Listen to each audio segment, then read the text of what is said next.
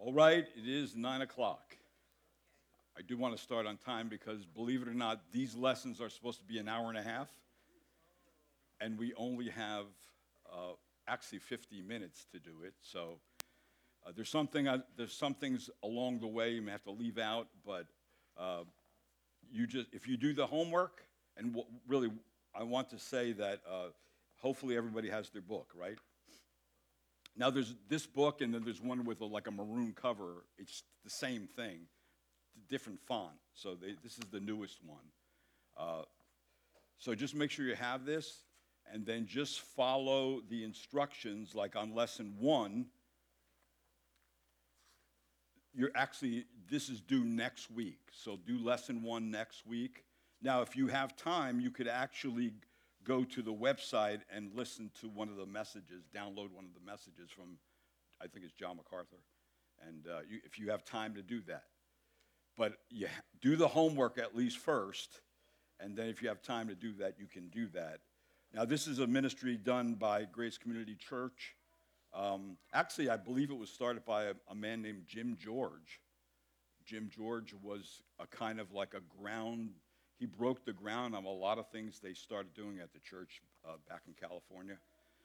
And Jim George was my discipleship leader when I was at this seminary. And a great guy, but he started like some of the very foundational things like FOF. They had shepherd groups, like, we call them home groups or small groups. They started that way back in the 70s. And then, of course, the ministry got more, more detailed and then more organized. And then this is really one of the final things they did. But Fundamentals of the Faith is going to be the groundwork. When I first became a Christian, I started on something like this, not this complex, but something like this, because I was on an aircraft carrier and I had nowhere to go. But you know what? That was very good for me because I was a brand spanking new Christian, and all we did was study the Bible when we had free time. And we went through like fundamentals of the faith. And I believe that time laid the foundation for building up everything you learn afterwards, right?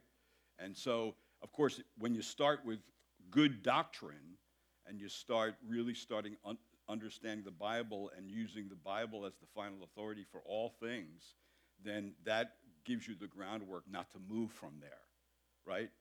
But just to continue to stay within Scripture so you can grow in the Lord.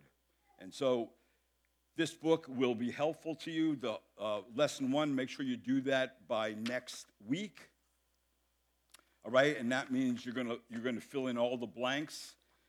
And then next week, I'm going to kind of go over some of those things. So if you didn't get something, you may just get it from the lesson next week. But make sure you do that.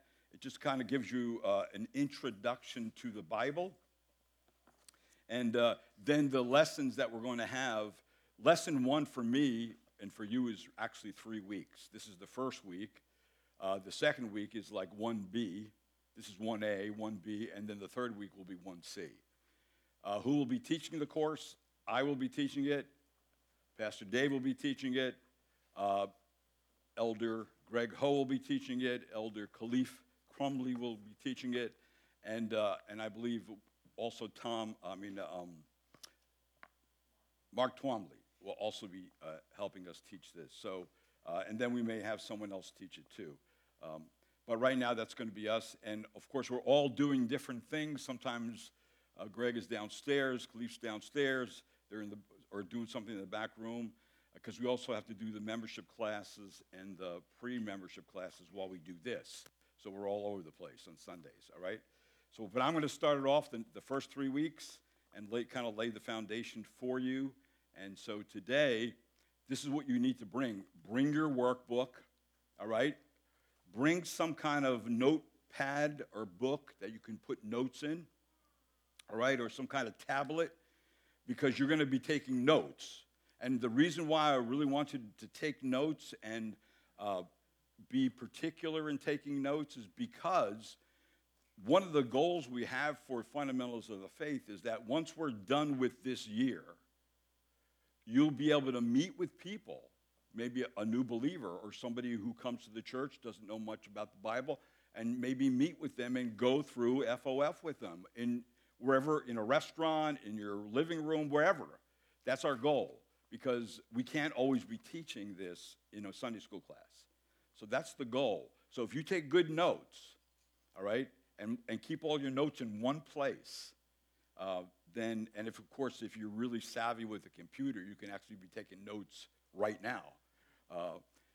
And do that. Not many people are. Some people are. But some people like to write it out. But just don't listen. Most of the slides that I will put up, the PowerPoint I will put up, will be some of the information you definitely need to write down, all right? Now, I'm not going to be handing out notes for you to follow. I want you to take your own notes, all right? So if you're not good at that, start today, all right? And start taking notes, because that's really important to start writing things down. All right, so thanks for coming and for being here on time. And thanks also for, I remember my little motto is, if you're a half hour early, you're on time. Or I can say it another way, if you're a half hour late.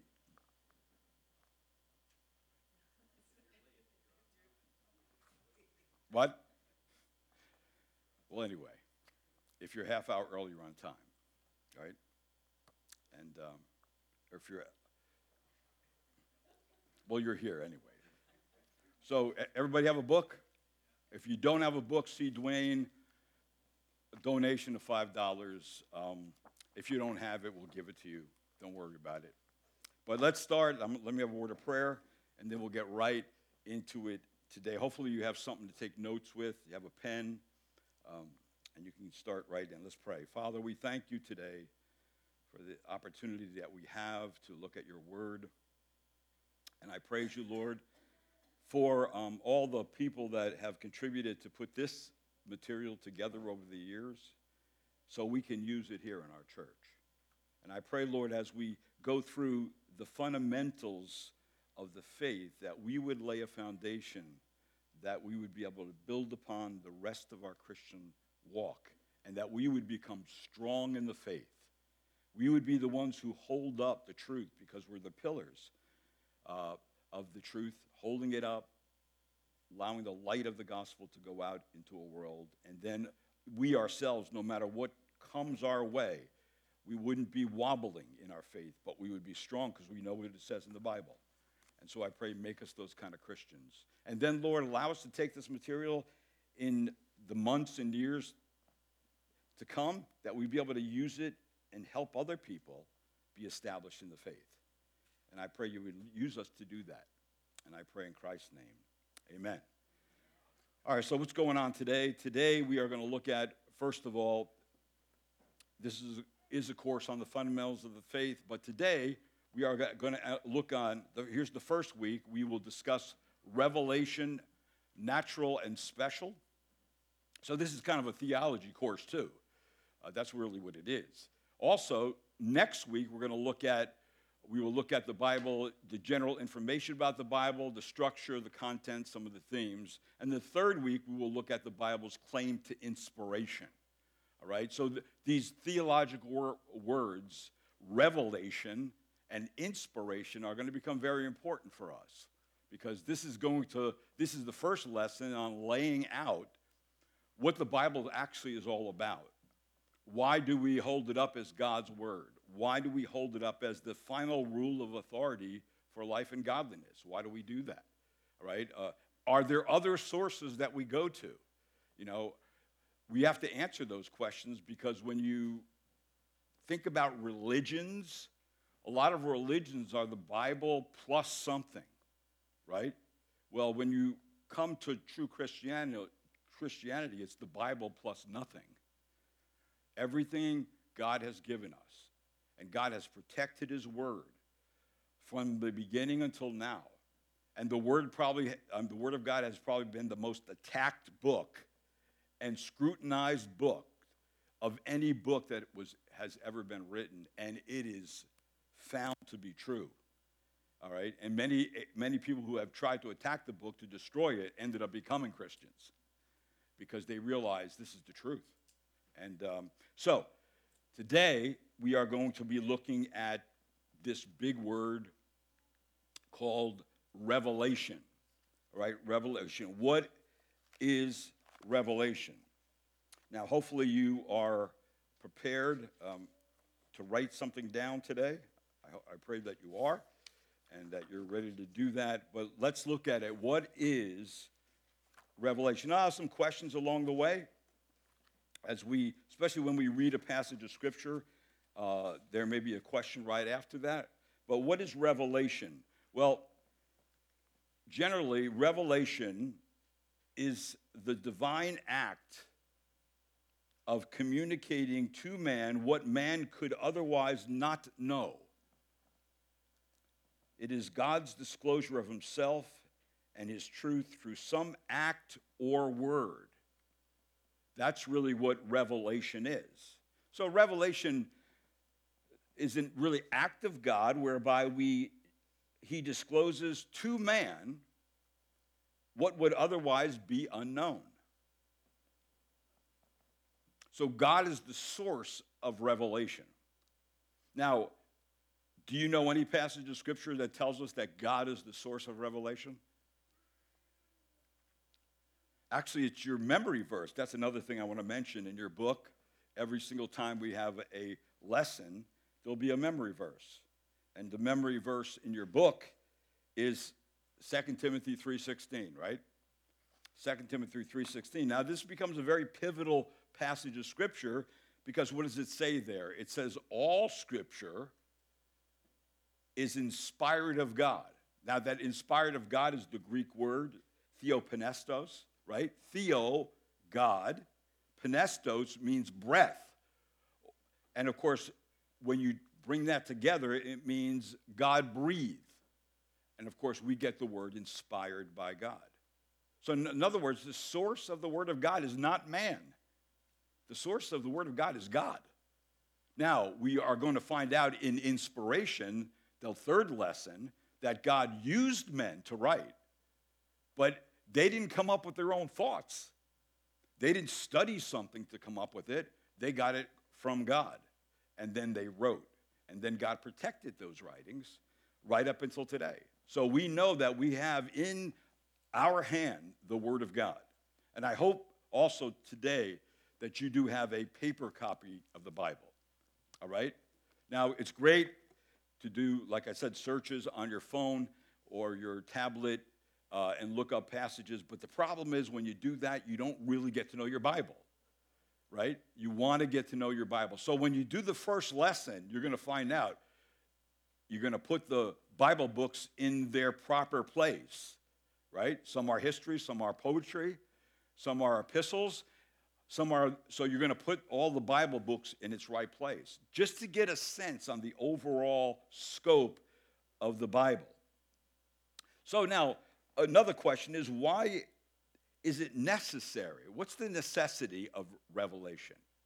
Well, the necessity of revelation is this, that it is necessary, the necessity of revelation is that man cannot know anything about God apart from some kind of revelation. Even before the fall of Adam, God came down and spoke to him. So far more, when man fell into sin, do we need revelation from God. So God speaks to man, and if God didn't speak to man, we would not know anything about man. All right? About God, if God did not speak to man. And so this revelation has to come from him. So if it comes from him, we have to find out what it says. And when we find out what it says, then we get a better understanding of who God is. Now that leads me to, there are two types of revelation. The first type is going to be natural or general revelation. Now, if you were to be taking if you were to be taking a Bible course in a Bible college or an institute or something like that, you would go through all these. These are theological points and courses that you would go through. You would have to know these things. Actually, these are the foundational courses, all right? So general and natural revelation. And then the second kind of revelation is special revelation, all right? So here is, now let's look at the first type of revelation, which is general or natural revelation.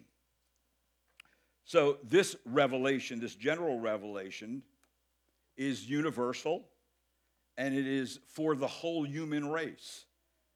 It is accessible to all men, common to all men at all times from the beginning, and will be forever until the Lord decides to change things, when we have a new heaven and new earth, and some of the things that are going to be going on in the end. But nonetheless, this general revelation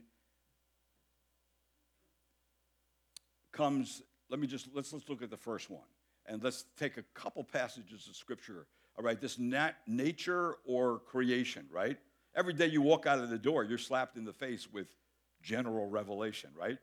Natural revelation. Now, the problem is we don't always look up anymore. We're looking down at our phones, right? Or our iPads. And we're not looking up anymore. You know, sometimes we have to consciously look up at night and look at the stars and look at creation and look at the flowers and look at the things that are going on in the different seasons.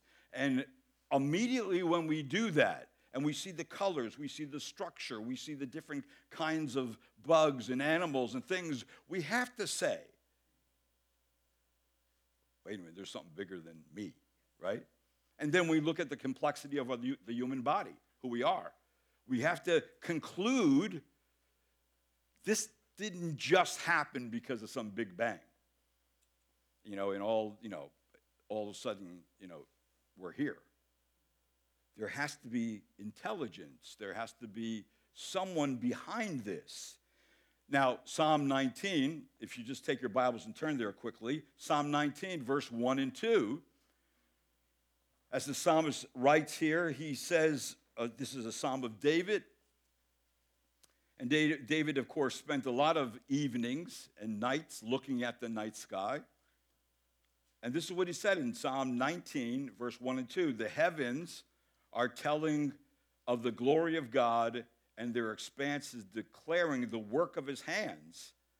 Day to day pours forth speech, and night to night reveals knowledge. Now, just those two passages of Scripture is saying, listen, when we look outside, what is it showing us? It's showing us the glory of God.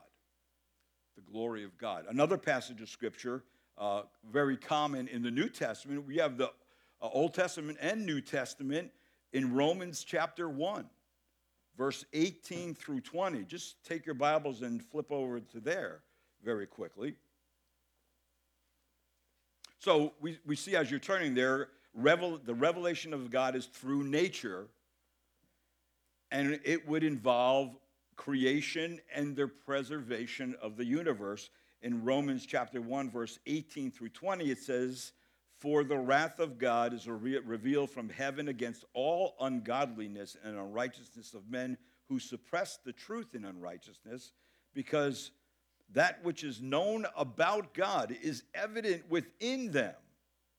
For God made it evident to them. For since the creation of the world, his invisible attributes, his eternal power and divine nature have been clearly seen, being understood through what has been made, so that they are without excuse."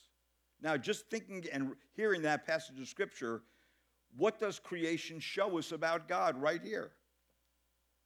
What does it show us? All right, his eternal power. What else?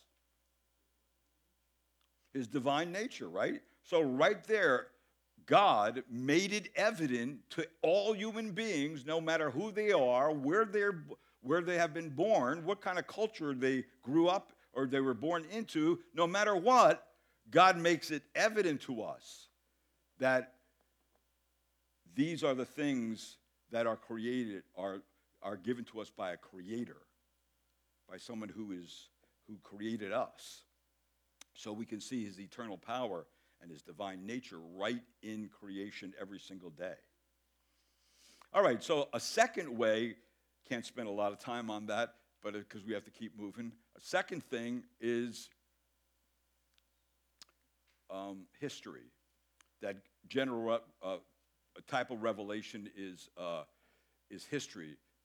Now, I kind of added this in because it's part of it. History, I don't want to spend time on this one, but it really involves the revelation of God through his providential dealings in history. Scripture really confirms that God intervenes in the events of secular history. It even says in Psalm, it says, but God is the judge. He puts down one and he exalts another. The nations are like a drop in the bucket in Isaiah, right? So God is involved with things. He raises up a king and he takes down a king. He can do that because he's God, and he has done it, right? Nations rise, nations fall. On God's will, that happens, right? We know that throughout all history. And so the revelation of God is actually seen through history. But there's a third one, and it's that of, you can't see it there, it's conscience. I need to raise that up. I don't know why that didn't happen. But conscience is the third one, that God has revealed some of his character through the human conscience. Imperfect though it may be, he has done that. Now, again, if you're right there in Romans, look at Romans chapter 2, verse 14 and 15. Now, you just think of the conscience, right? Does everybody have a conscience? Yes, they do, right? Where is it? Can they operate it on it and take it out? No, it's there, right? Who put it there? God put it there, all right? And he put it there for a very specific reason. It's kind of like the umpire of our soul, right? It gives us the ability to know the difference between what is good and what is bad, what is right and what is wrong, right? And so it's there. God puts that there, right? So that means there's already a standard in our soul when we're born of what is good and bad, right and wrong, because God put that there. Now, look what it says in Romans chapter 2, verse 14. It says, for when the Gentiles, that would be the unbelievers who do not have the law, do instinctively the things of the law, these not having the law are a law to themselves. Verse 15, it says, in that they show the work of the law written in their hearts, their conscience, bearing witness, and their thoughts alternately accusing or else defending them. So God has put that there. Now, how has God revealed himself to man so far? Through creation, through history, and also through the law written within our hearts, right? So in a very real way, people cannot deny that there is a God, even if they say, I'm an atheist, because it's slapping them in the face every single day, right? Their conscience is bearing witness that there is a God every single day. So that means, too, that when we go out and witness to people, we actually have a smoking gun. 2 bullets already, creation and conscience. And so that's why many times the way of the master uses the 10 Commandments, because the 10 Commandments is the thing that will bear on the conscience whether somebody has sinned against God or has not. And so you use that, and God, and that's many times, we also come under conviction of sin because we know something's not right, something's wrong. And we know immediately when we do something wrong, right? We feel guilty. So sinning and guiltiness go together. And the reason why is because God put that in our heart. There's a standard of right and wrong that comes from a God who created the universe. Now, saying all that, there is an insufficiency with general revelation. Now, let me ask you a question. How does natural or general revelation fall short of giving people enough information to lead them directly to salvation? How does it fall short?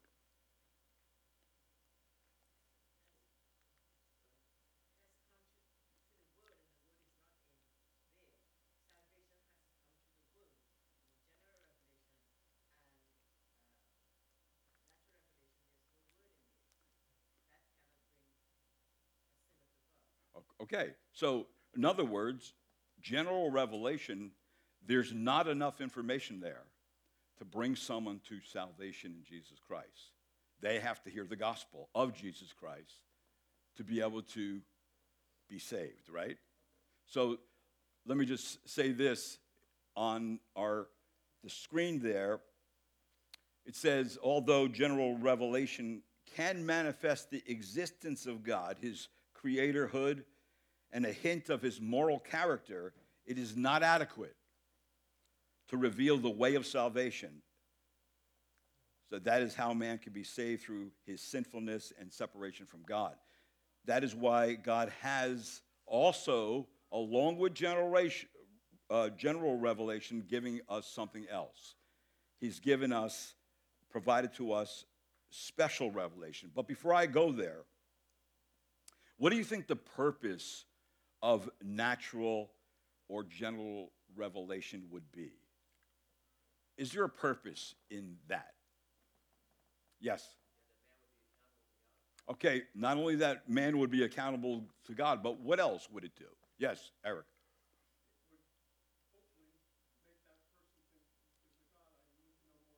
That's right. That's right. It's there. And matter of fact, you probably could have been in that place, right?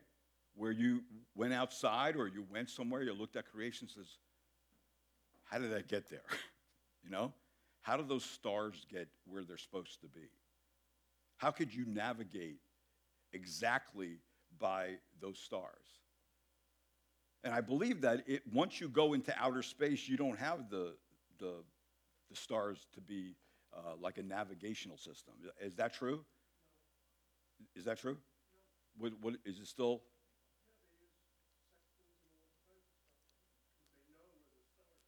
All right.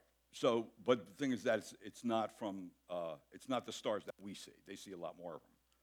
So, all right. So it's a different thing once you go into space. But here you can actually navigate. People who were captains of ship navigated because of this. You know, they saw the stars and they knew exactly where to go. And it's amazing that you know that, hey, the sun's going to rise in the morning, right? It's going to set in the evening.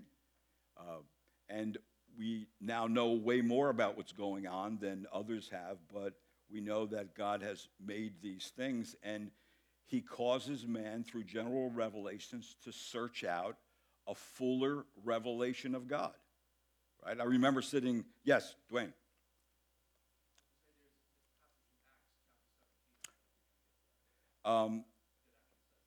Acts chapter 17, verse 24 to 26. Why don't you read that?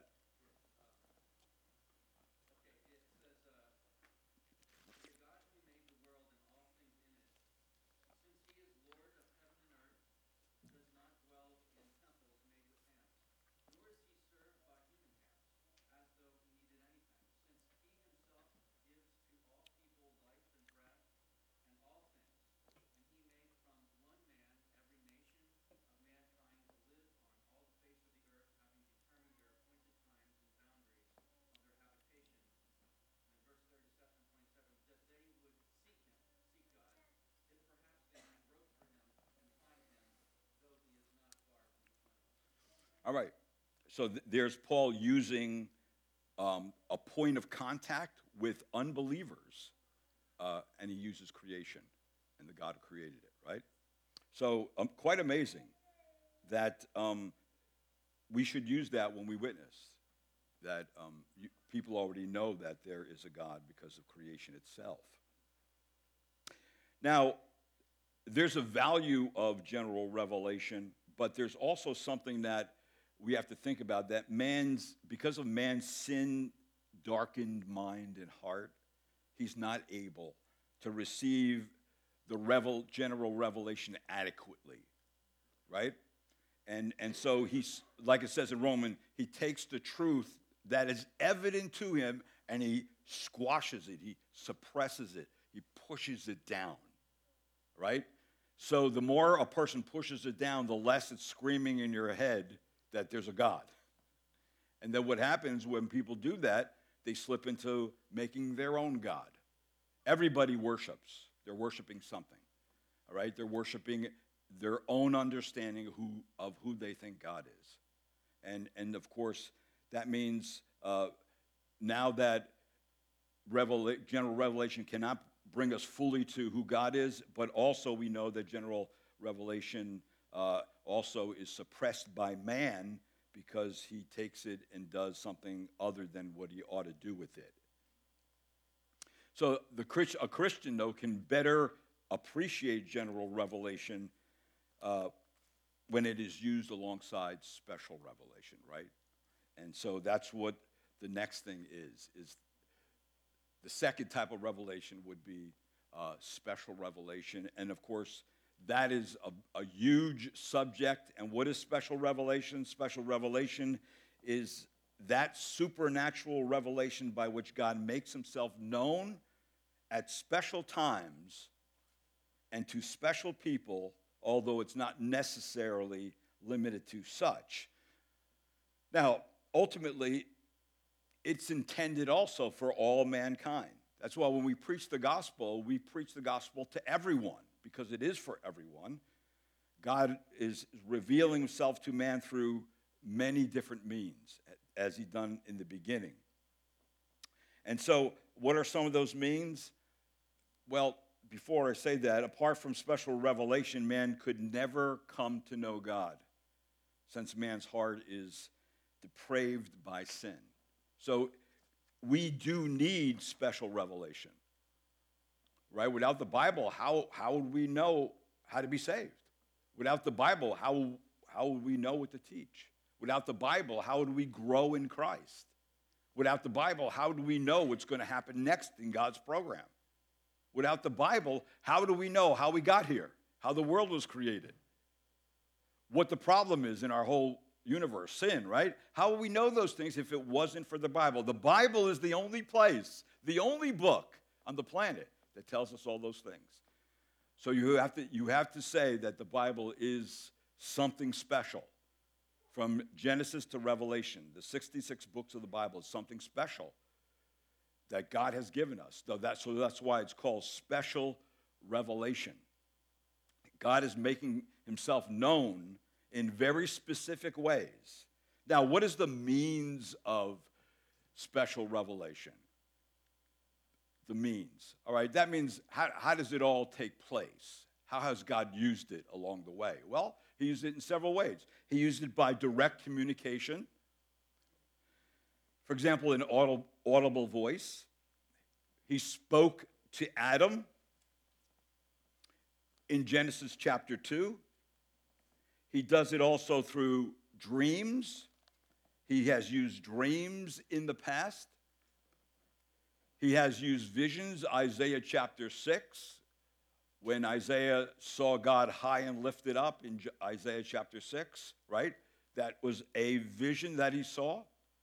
We also know that the Bible uses the Urim and the Thummim were stones that the high priest used to make decisions in Israel. So there's many ways that God has directly spoken to people. In fact, God has used prophets by means of inner illumination by the Holy Spirit, so they would speak with the authority of God. When a prophet spoke in the Old Testament, he didn't study something to speak it. He got the direct revelation directly from God, and his job was to get it to the people without messing it up, right? He wasn't to add to it or take away from it. He was just to speak it to the people. So God's prophet was both a foreteller and a forth teller. They dealt with things immediately in the present, but they also dealt with things that would happen in the future, and many times those things came by way of warning. God was warning people not to live this way. He was warning the nation of Israel, don't live like the nations around you. You're to be different than them, all right? And they were different than nations around them because God was living in their midst. God had given the people the 10 Commandments. God has given them rules and regulations that regulated life so life can be peaceful and organized so things can get done. The other nations did not have those things. It didn't mean they didn't have organization, but the thing is that they were steeped in idolatry and pagan practices. And God said to them through the prophets, no, don't live like those people. Don't be like those people. You're to be different.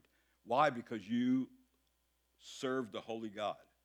And a holy God means that he was different and his people are to be different also. So God spoke direct communication. Also, the Lord spoke through theophany. Now, that means a special manifestation of God. A special manifestation of God. He spoke to Abraham this way. He spoke to Isaac this way. To Jacob this way. And then, of course, in the wilderness, you had the Shekinah glory. Remember, when the tabernacle was built, when the people were delivered out of Egypt, God dwelt in them. He dwelt right in their midst by a pillar of fire by day and fire in kind of like a cloud by night. All right? And so God dwelt in their midst. So they had this manifestation of the presence of God that was visible to them on a regular basis. So the Bible even says that the Lord, in Psalm 99:1, the Lord reigns, let the people tremble. He is enthroned above the cherubim, let the earth shake. So the Ark of the Covenant in the tabernacle where the Lord said he would dwell, and of course that's where the high priest once a year brought the blood and poured it over the Ark of the Covenant so that people's sins could be forgiven for that year, right? And so that is what has taken place where God is in their midst. Another example is the burning bush. Remember when Moses was confronted by God about what he was going to do? What does it say there? Moses was confronted. Well, let's look at it. Exodus chapter 3, verse 2 to 6. Somebody read that for me, please.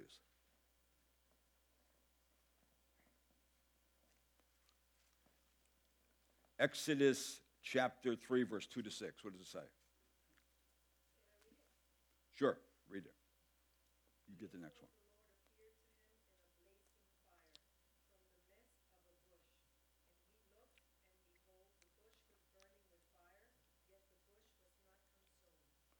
All right. And then, of course, Moses was told, take off your sandals because where you stand is holy ground, right? Now, what made the ground holy?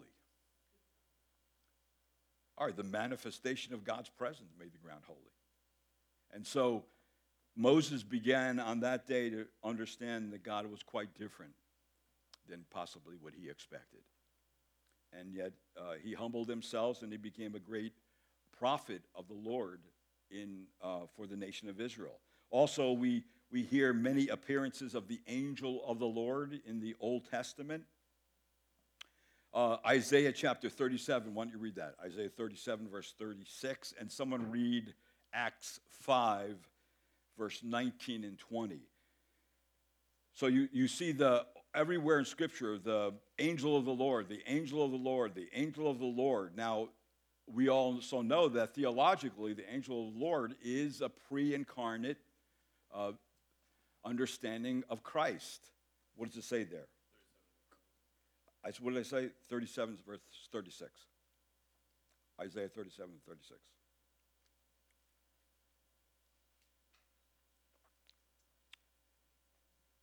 Then the angel of the Lord went out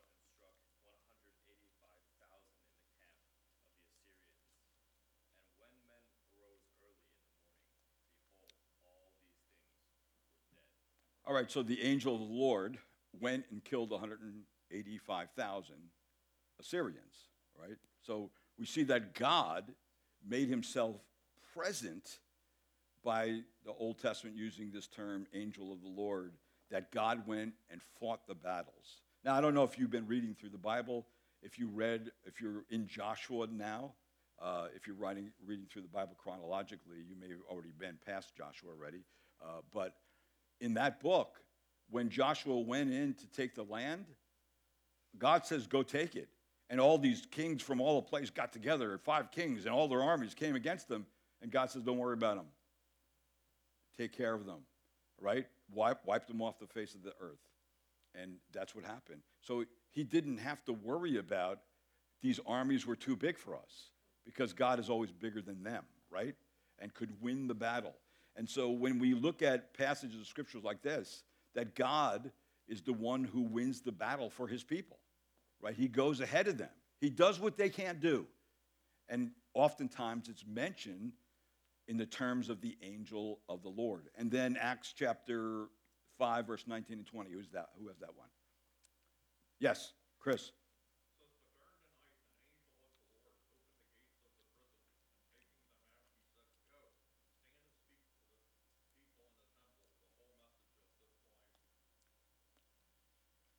All right, so again, what does the apostles get put in prison? Who comes and takes them out? The angel of the Lord, right? And a lot of miraculous things happens there. All right, so God is showing himself through these particular manifestations that he is among his people. So it's theophany. God manifests himself in a special way to his people. And then you have, thirdly, you have miracles. Now, we miracles or mighty works, signs and wonders, which are performed by supernatural power, as oftentimes an attestation of God's messenger, and also a manifestation of God's presence and power.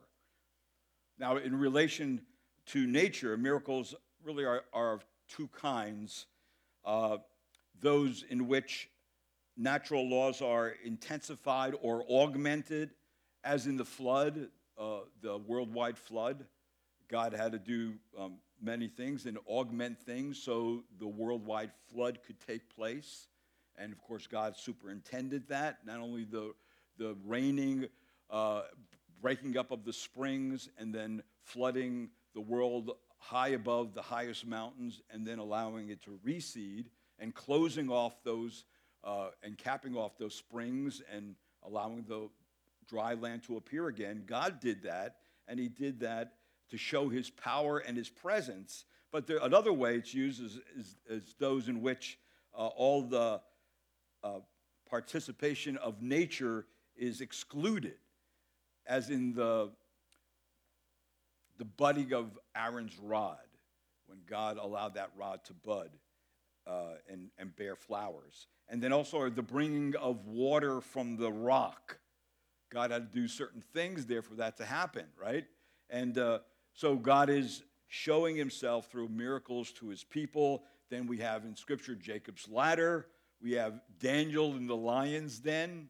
God closes the mouth of the lions so, they didn't eat Daniel. And then when Daniel left the lion's cage and the king put all the other men in there, they got eaten up in a second, right? So God, again, came to the aid of his people and closed the mouth of the lions. The plagues of Egypt, those 10 plagues of Egypt, all superintended by God to show his power in the world to his people. The parting of the Red Sea, again, God showing his power. And so miracles is the way God specially revealed himself in the past and many times in the New Testament. The miracles attested the authenticity of the apostles. They were given the gifts of miracles. And believe me, if you go through the miracles in the New Testament, when an apostle healed somebody, there was no rehab. They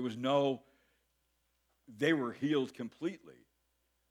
They didn't have to go to a doctor.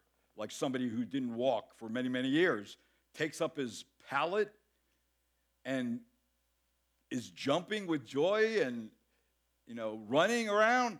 Come on, we know that if you're in the hospital for a long time, your body starts getting like jelly very quickly, right? And it atrophies, I guess, and you can't move. So when those things like happen, that's definitely a miracle. And God has done it. God's raised the dead. He gave sight to the blind. Jesus is the only one ever who gave sight to the blind. Nobody ever did that. The Bible attests to that. So we see that because of these things, it shows us that God is miraculous, but he's also showing himself to mankind, and especially to his people. And then, of course, that leads to the next one, the incarnation, right?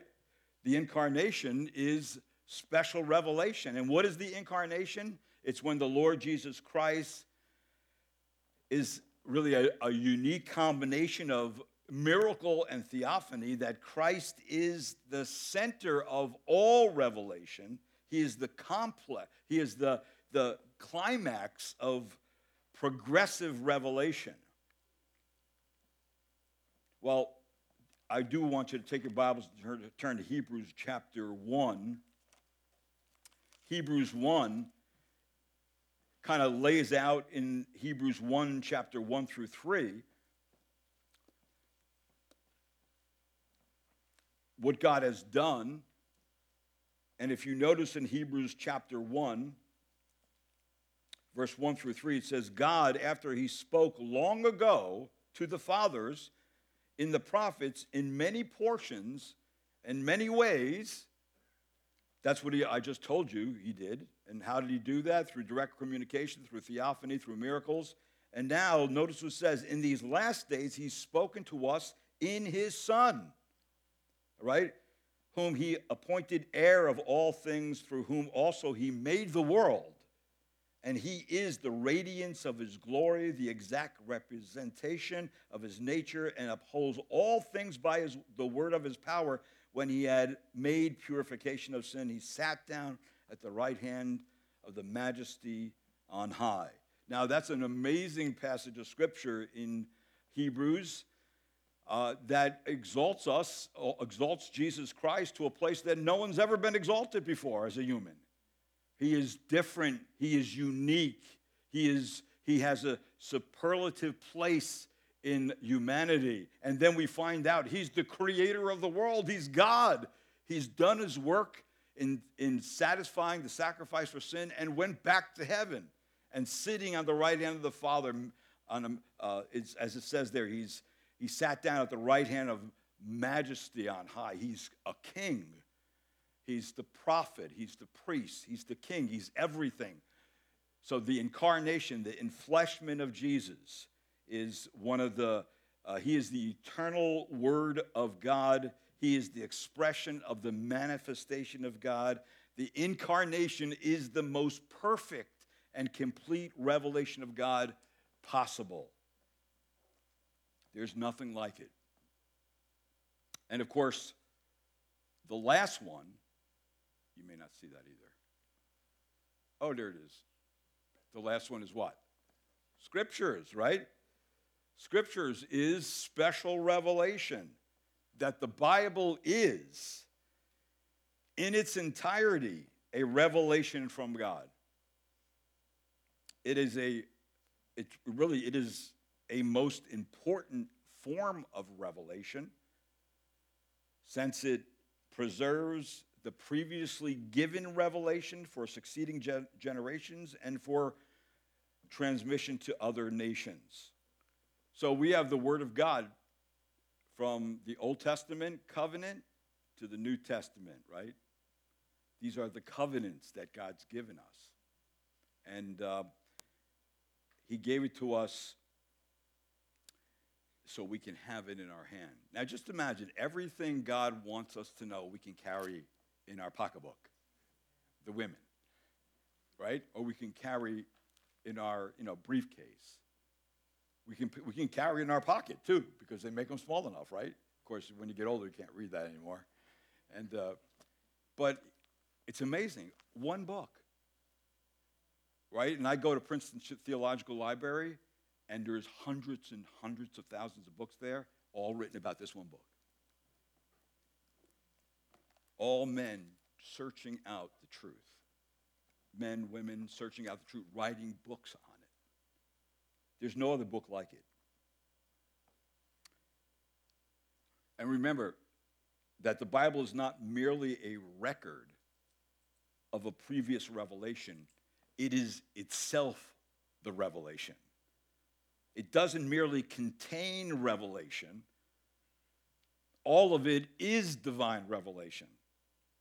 That's why many times we'll pick out words and we'll emphasize words. You know why? The Holy Spirit of God has given us those words.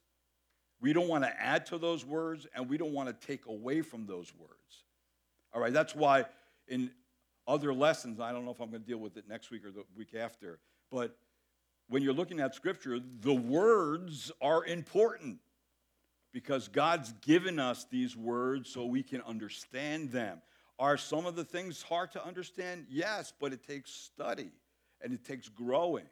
And as you grow and you study, you begin to understand the more difficult parts of the Bible that you didn't understand at first. We're not going to get everything all at once. And even when we get to heaven, we're not going to know everything because that would make us God, right? We're going to be learning more about our great God and Savior for all eternity. And it's going to be without sin, without all the obstacles and the hurdles, right? Without all the pain and the crying, the dying. None of that will be there. So God, every portion of the Bible has been given to us, and they are inspired, they are infallible, and they are all part of God's revelation that he's given to us. And so, and since the beginning, or since the completion of the canon of Scripture, and you're going to hear that word canon too. Canon just means, it means a rule, like rules on how to pick, why were certain books picked to be Scripture and why were other books not picked. Like the Apocrypha, we're going to look at that next time. Why is it that they weren't picked, even though they were good history and they were good, actually they were very good writings too.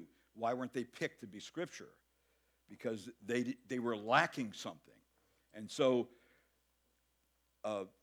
we know that since the completion of the canon of Scripture, it has been the final, the complete, and the sufficient revelation for us. We don't need anything else.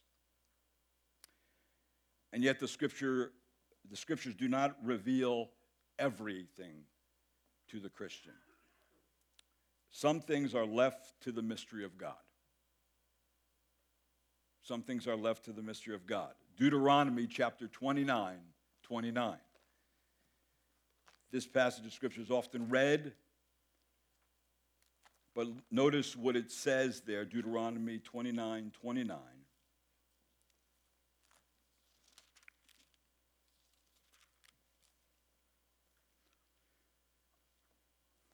It says, the secret things belong to the Lord our God, but the things revealed belong to us and to our sons forever, that we may observe all the words of this law. Now, of course, that would apply to the Word of God, that everything God wants us to know right now is right here in this book. If there's some things that God didn't want us to know, it's not here. And we don't need to know it, right? We don't need to know because he didn't give it to us. And of course, when we look at passages like Romans 11:33, Paul is so overwhelmed by who God is that he just breaks out in this doxology and just praises God for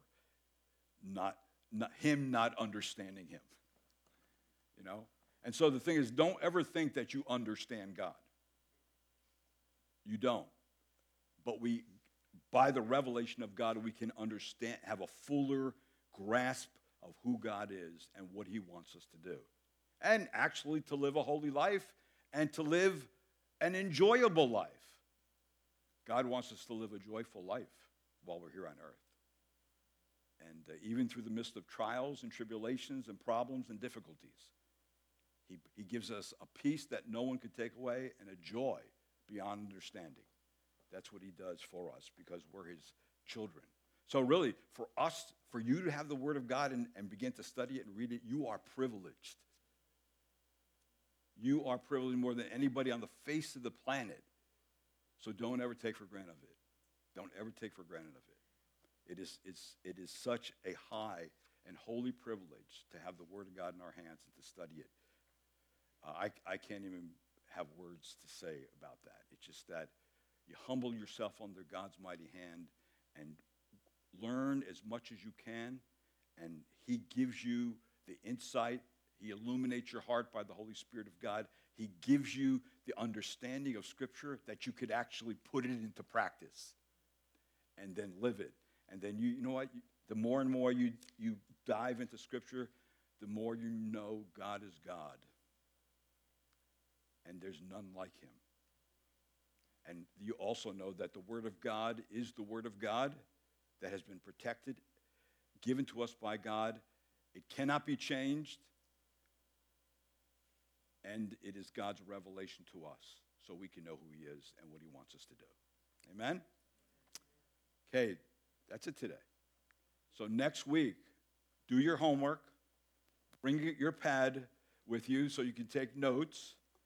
Bring your Bible, paper Bible, and we'll meet again next week. All right? Let's pray. Thank you, Lord, again for the Word of God. Lord, you've been so kind to give it to us so we're not left in the dark. And Lord, you even tell us in Scripture, you don't hide it in the dark. You speak it on the rooftops. That means I'm done. So thank you, Lord, for giving us the whole Word of God. Thanking you us, even in this day which we live, we could know, Lord, no matter what chaos, craziness is going on in the world, that your plan has not stopped, it's not being thwarted, it's not on hold, it's going forward, and we're part of it, and your church is part of it. So we thank you, Lord, for that revelation you've given us, to know that we have a hope, we have a security, and we have a salvation that has been given to us in Christ Jesus that cannot be taken away. And that we can even live for you on this side of eternity with joy and peace. So, Lord, thank you for that. Thank you for your church and your people. Continue to bless us, Lord, that we may grow in the knowledge and wisdom of Christ, so we learn how to please you in all things. And I pray in Jesus' name, amen. Thank you.